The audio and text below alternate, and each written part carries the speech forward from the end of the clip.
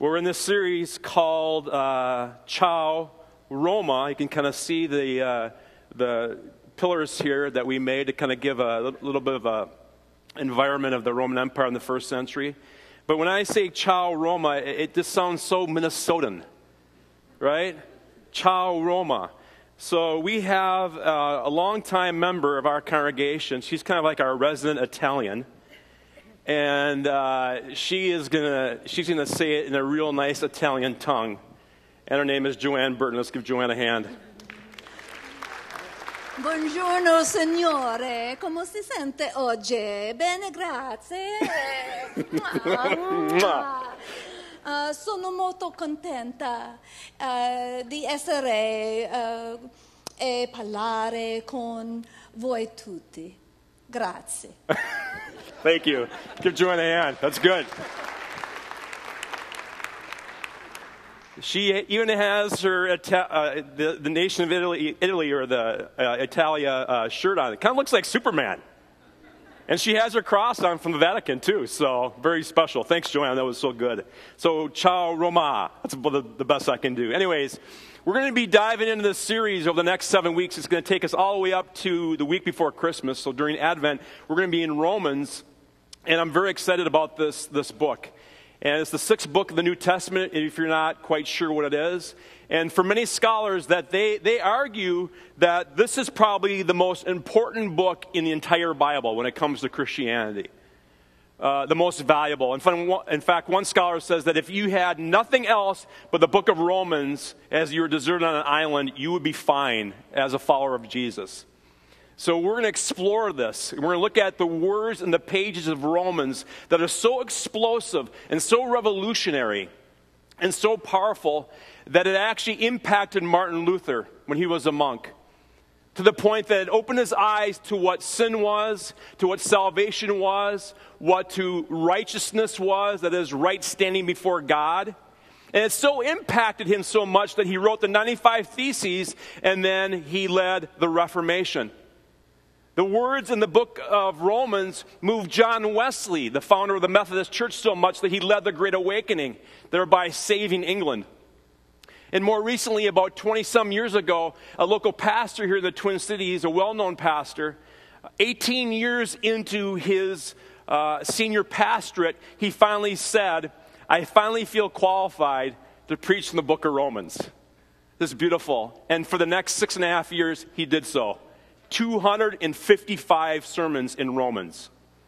So if you think 7 weeks is long, imagine 255.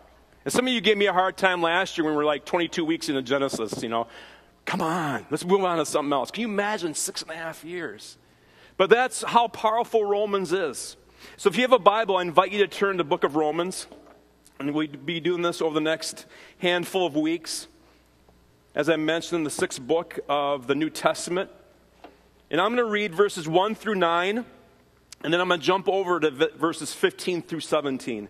And a lot of what you need to know about Romans is found right here in the opening words of Paul in chapter 1.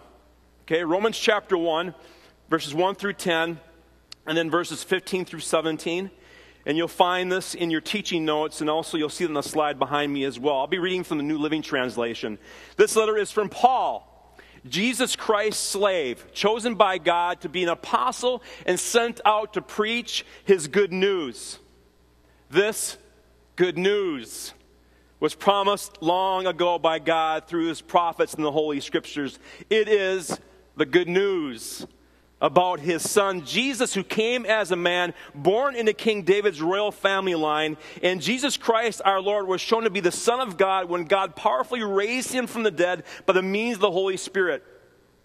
Through Christ, God has given us the privilege and the authority to tell the Gentiles everywhere what God has done for them, so that they will believe and obey him in bringing glory to his name.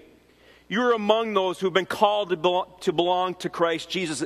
That belong, by the way, it's the same word as slave or bondservant, doulos in the Greek. Belong to Jesus Christ, to be a slave to Jesus Christ. Dear friends in Rome, God loves you dearly, and he has called you to be his very own people. May grace and peace be yours from God our Father and the Lord Jesus Christ. Let me say, first of all, that your faith in God is becoming known throughout the world. It's amazing. These Christians in Rome, their faith is becoming known around the world. This is no small thing. How I thank God through Jesus Christ for each one of you. God knows how often I pray for you. Day and night, I bring you and your needs in prayer to God, whom I serve with all my heart by telling others the good news about His Son.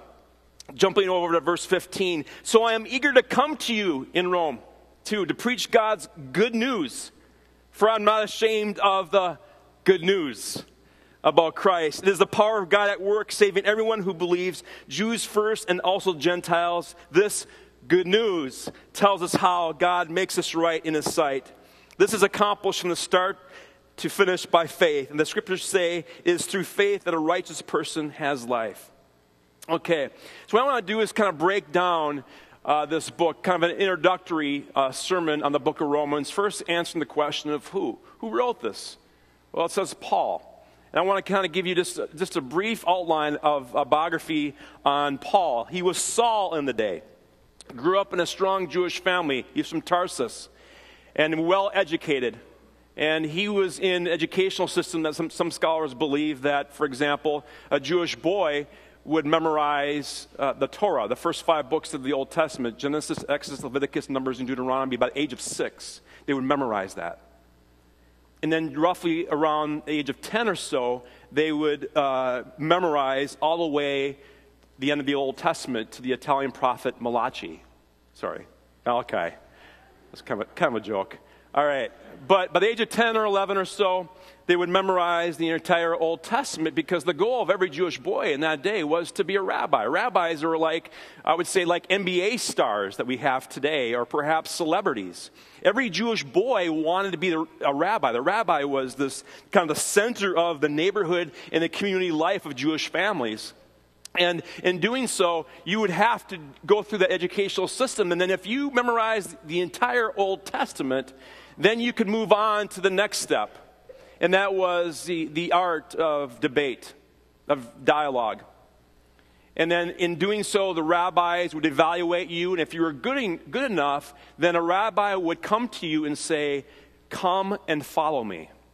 And you would spend the next 3 or 4 years living with a rabbi and learning his interpretation of the Torah, which is called his yoke. And when you did that and you came out of that, if you're good enough, again, it's like one stage after another. It's kind of like our sports system. If you go from traveling team to into high school, JV, varsity, etc.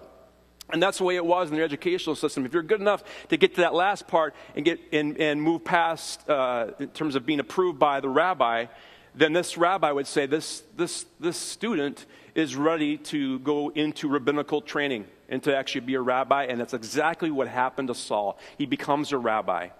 And later on, he becomes a Pharisee. So one of the religious leaders of that day. Now fast forward, because Saul, in his duties, the Jesus movement had began to take off. In fact, Christ was crucified and ascended to heaven, and his followers gathered together in the upper room, about 120 of them or so, as the book of Acts tells us. And this movement, this gospel began to spread. These Christians began to meet together, and pretty soon thousands came to faith in Jesus Christ. And among Saul's duties was to quell this, was to quash it, to snuff it out. And he began to persecute them. In fact, part of his duties was actually to kill Christians. He was there, we believe, in the book of Acts when we have the first Christian martyr named Stephen who is killed. And we believe that Saul was right there. But later on, Saul is on his way to Damascus. And he's riding on a donkey. This bright light shines, knocks him off his donkey, and he hears the voice of the risen Savior Jesus Christ, and his life is changed. And he comes to faith in Jesus Christ, gives his life to Jesus. And over the next 10 years or so, he begins to formulate and put the pieces together between the Old Testament teaching that he knows so well and this revelation of Jesus Christ as the Son of God and as the Savior of the world. And then after that, he begins to plant churches in various locations. So when we pick it up in 57 A.D., he's in Corinth, a affluent city of Corinth, and he pens the letter to the Romans. He writes this letter to the Romans. And in one of the things that Paul writes about as he pens the words to the Romans, a very interesting identification. He calls himself a bondservant, a slave to Jesus. Now, if you were alive that day, or perhaps you read that would have struck you very odd, because what Paul is essentially saying is that I'm a bondservant, I'm a slave to a dead guy. For the secular audience, Jesus Christ, he died years ago. 25 years ago he died. But Paul's saying, no, he's still alive. You don't see him, but he's still alive. And I'm a slave to him. And using that word, what he's saying is that I'm a slave, I'm a bondservant, I am owned, I belong to a greater authority. That's what he's saying. That's huge. The opening words of Romans, when he says that. I belong to Jesus Christ. And Paul not only does that there, but he also does it in Galatians chapter 1, verse 10. You'll see that on a slide here. Am I striving to please men? If I were still trying to please men, I would not be a bondservant of Christ. In other words, being a bondservant of Christ means utter submission to what pleases him, not what pleases anybody else. So Paul's understanding is that he is owned and he is ruled and he is possessed by Jesus Christ. Unbelievable. That's who we have here. That's Paul. He wrote this letter. And as we go through this, as I mentioned about how the power of Romans had on so many different people, the poet Samuel Coleridge once said that the epistle of Paul to the Romans is probably the most profound piece of literature in human history. Samuel Coleridge was not a Christian. That's saying something. Okay? So as we go through Romans, for us to understand that this is a prolific work. Now, where? Answering the question of where. It's Rome. And Paul is writing this letter to the city of Rome and the Christians in Rome. Now, he had never been there before, never had visited Rome before, didn't plant the churches in Rome at all. Unlike most of his letters, he planted those churches, like Ephesians, for example. But he had never planted these churches in Rome. We're not quite sure how these Christians began to emerge in the city of Rome, but they did. In fact, there were several small churches gathered together in synagogues and in house churches. And Paul is writing this letter to them during this time. And at this time, too, the political climate and the sort of atmosphere in Rome is actually very gentle. Because in 57 A.D., Nero comes to rule. And he's 16 years old. But the first 7 years or so, he's very, very nice to the Christians. He allows them to gather in the synagogue. He allows them to gather in their house churches. So for the first several years, it's very, very peaceful. And Paul writes this letter because he's writing to these churches to make sure that they understand the basics of Christianity.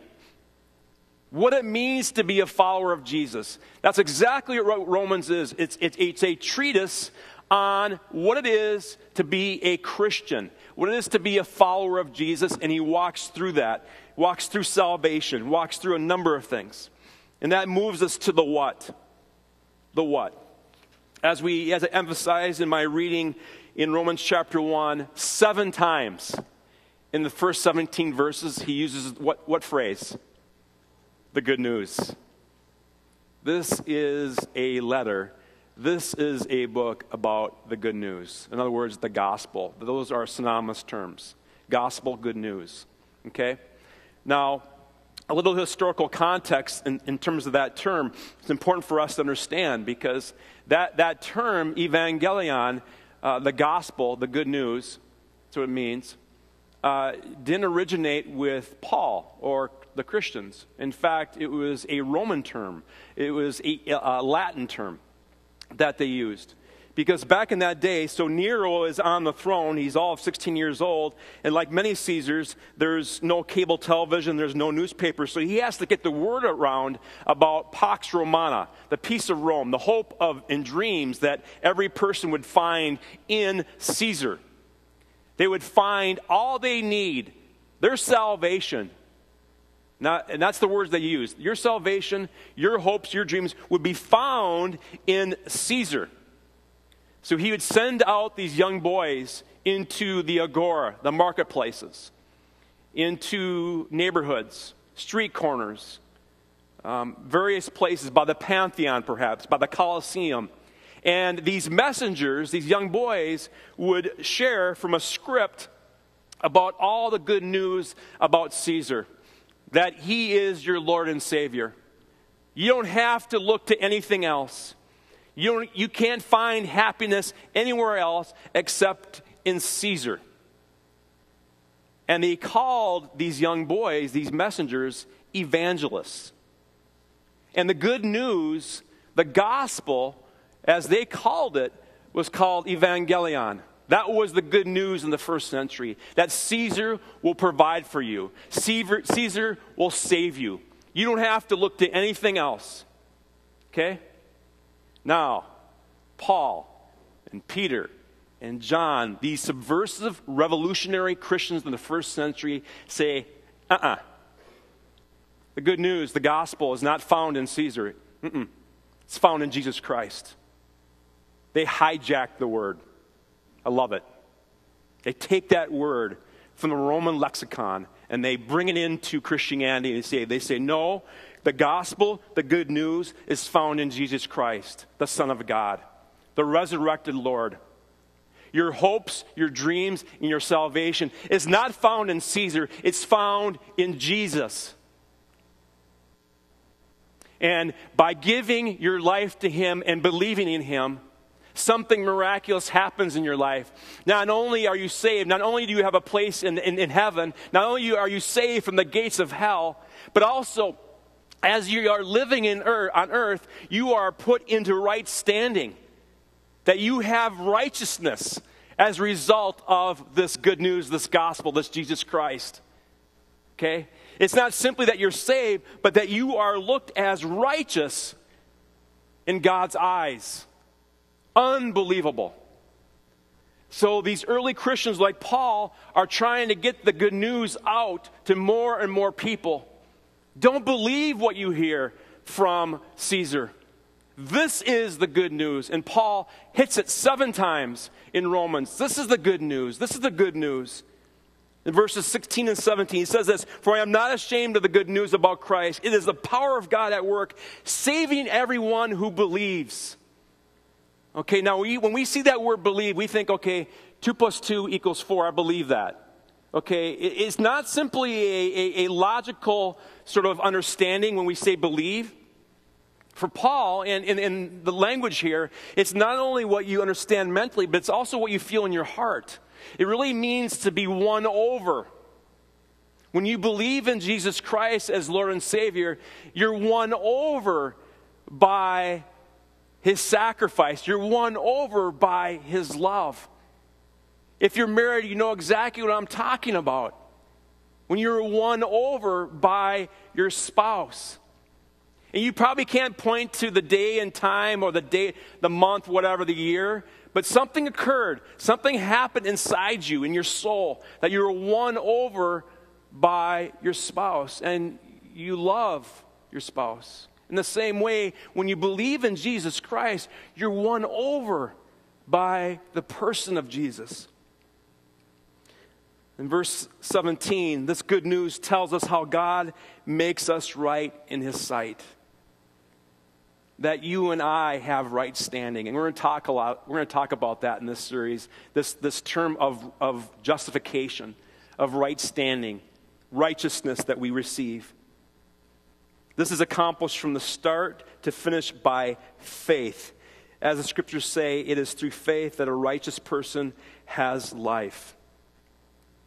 So for us to understand that, to know that as for us, before we came to Christ, that you and I were captive to sin and death. And it's through the power of Christ that we're freed.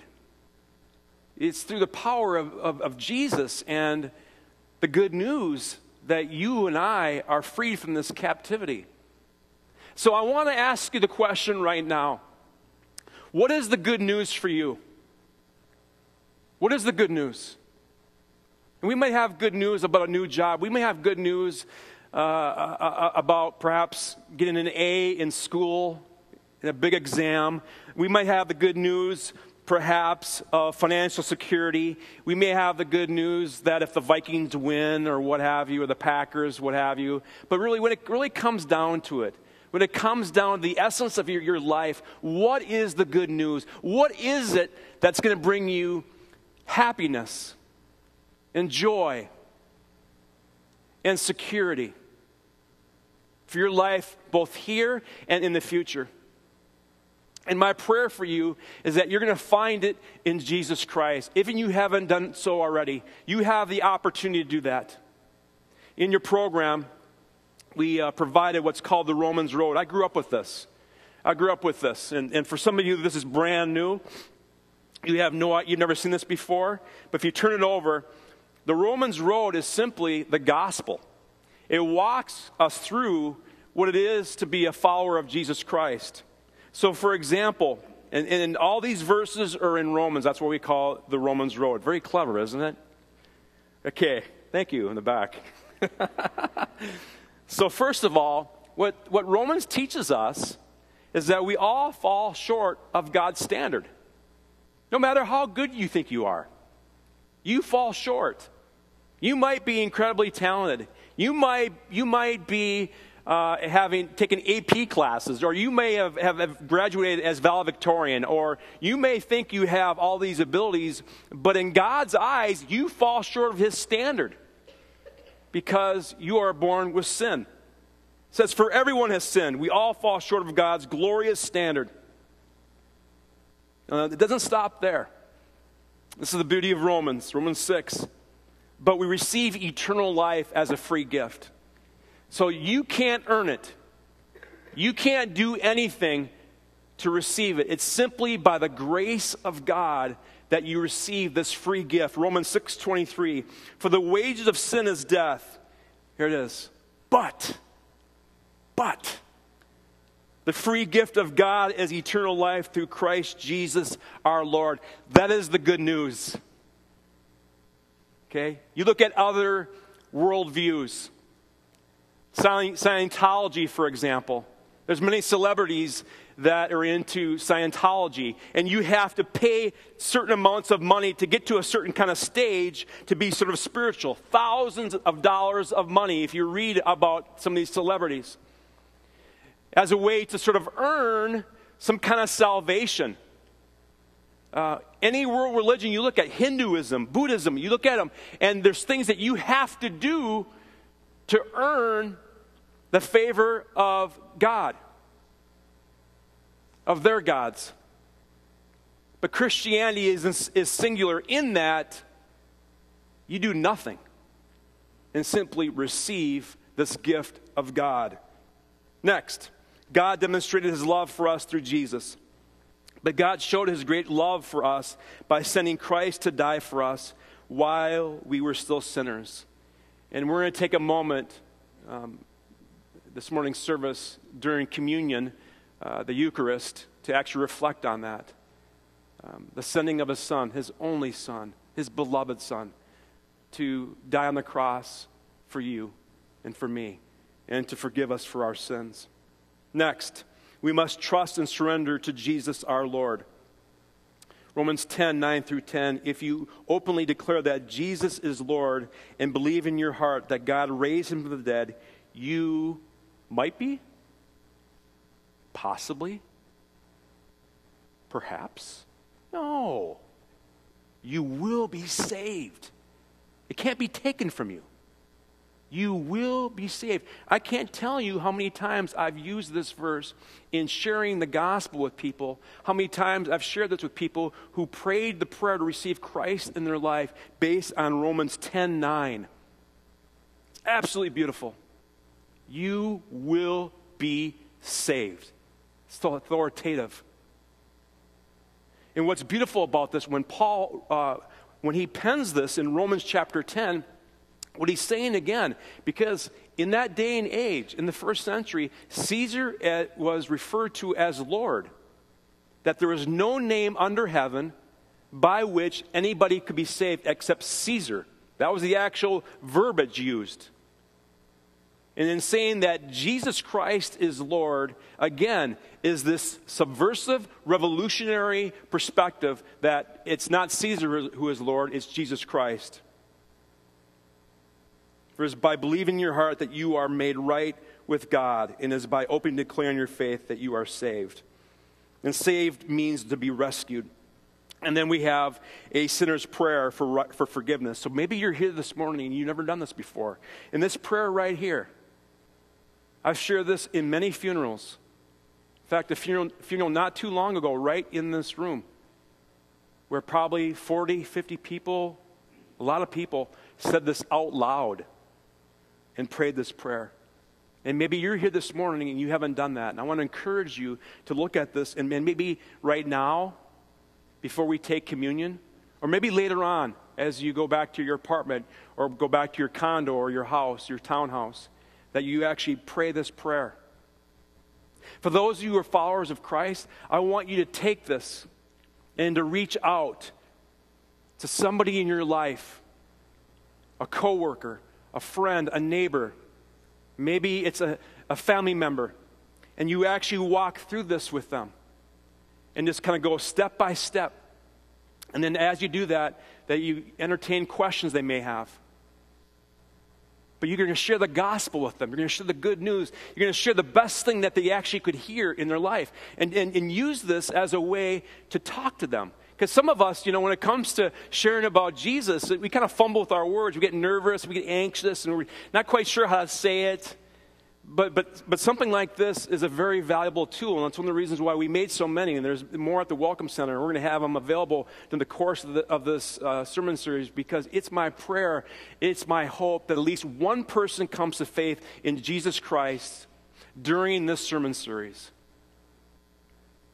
I already have a person in my life that I'm going to be sharing this with this week and bringing this with me and walking through this with them, and again, answering the questions the best I can.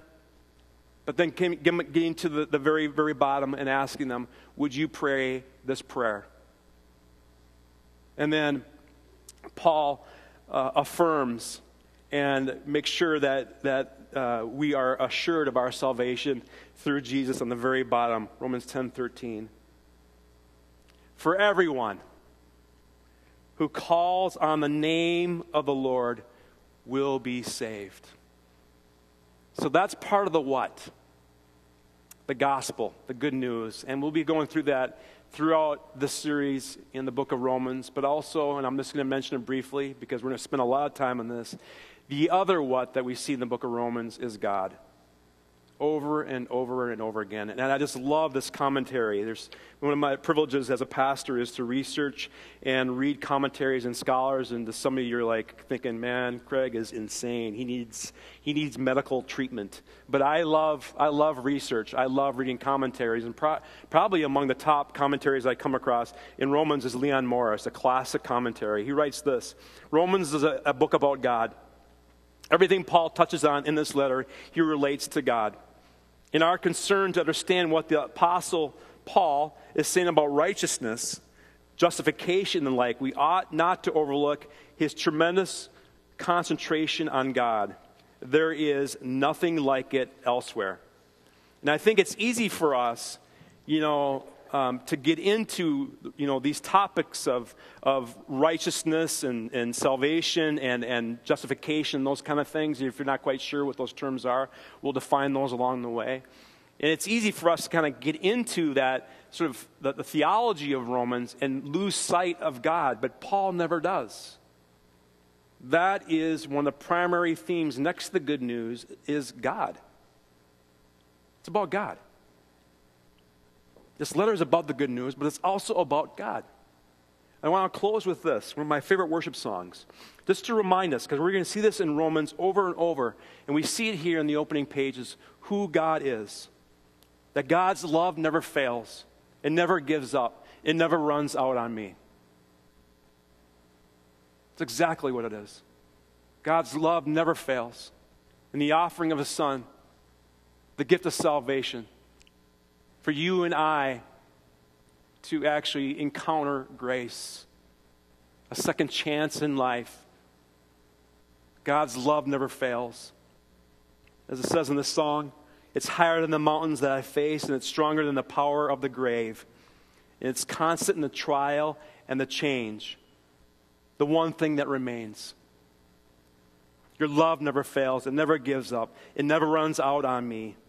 On and on and on and on it goes. Yes, it overwhelms and satisfies my soul.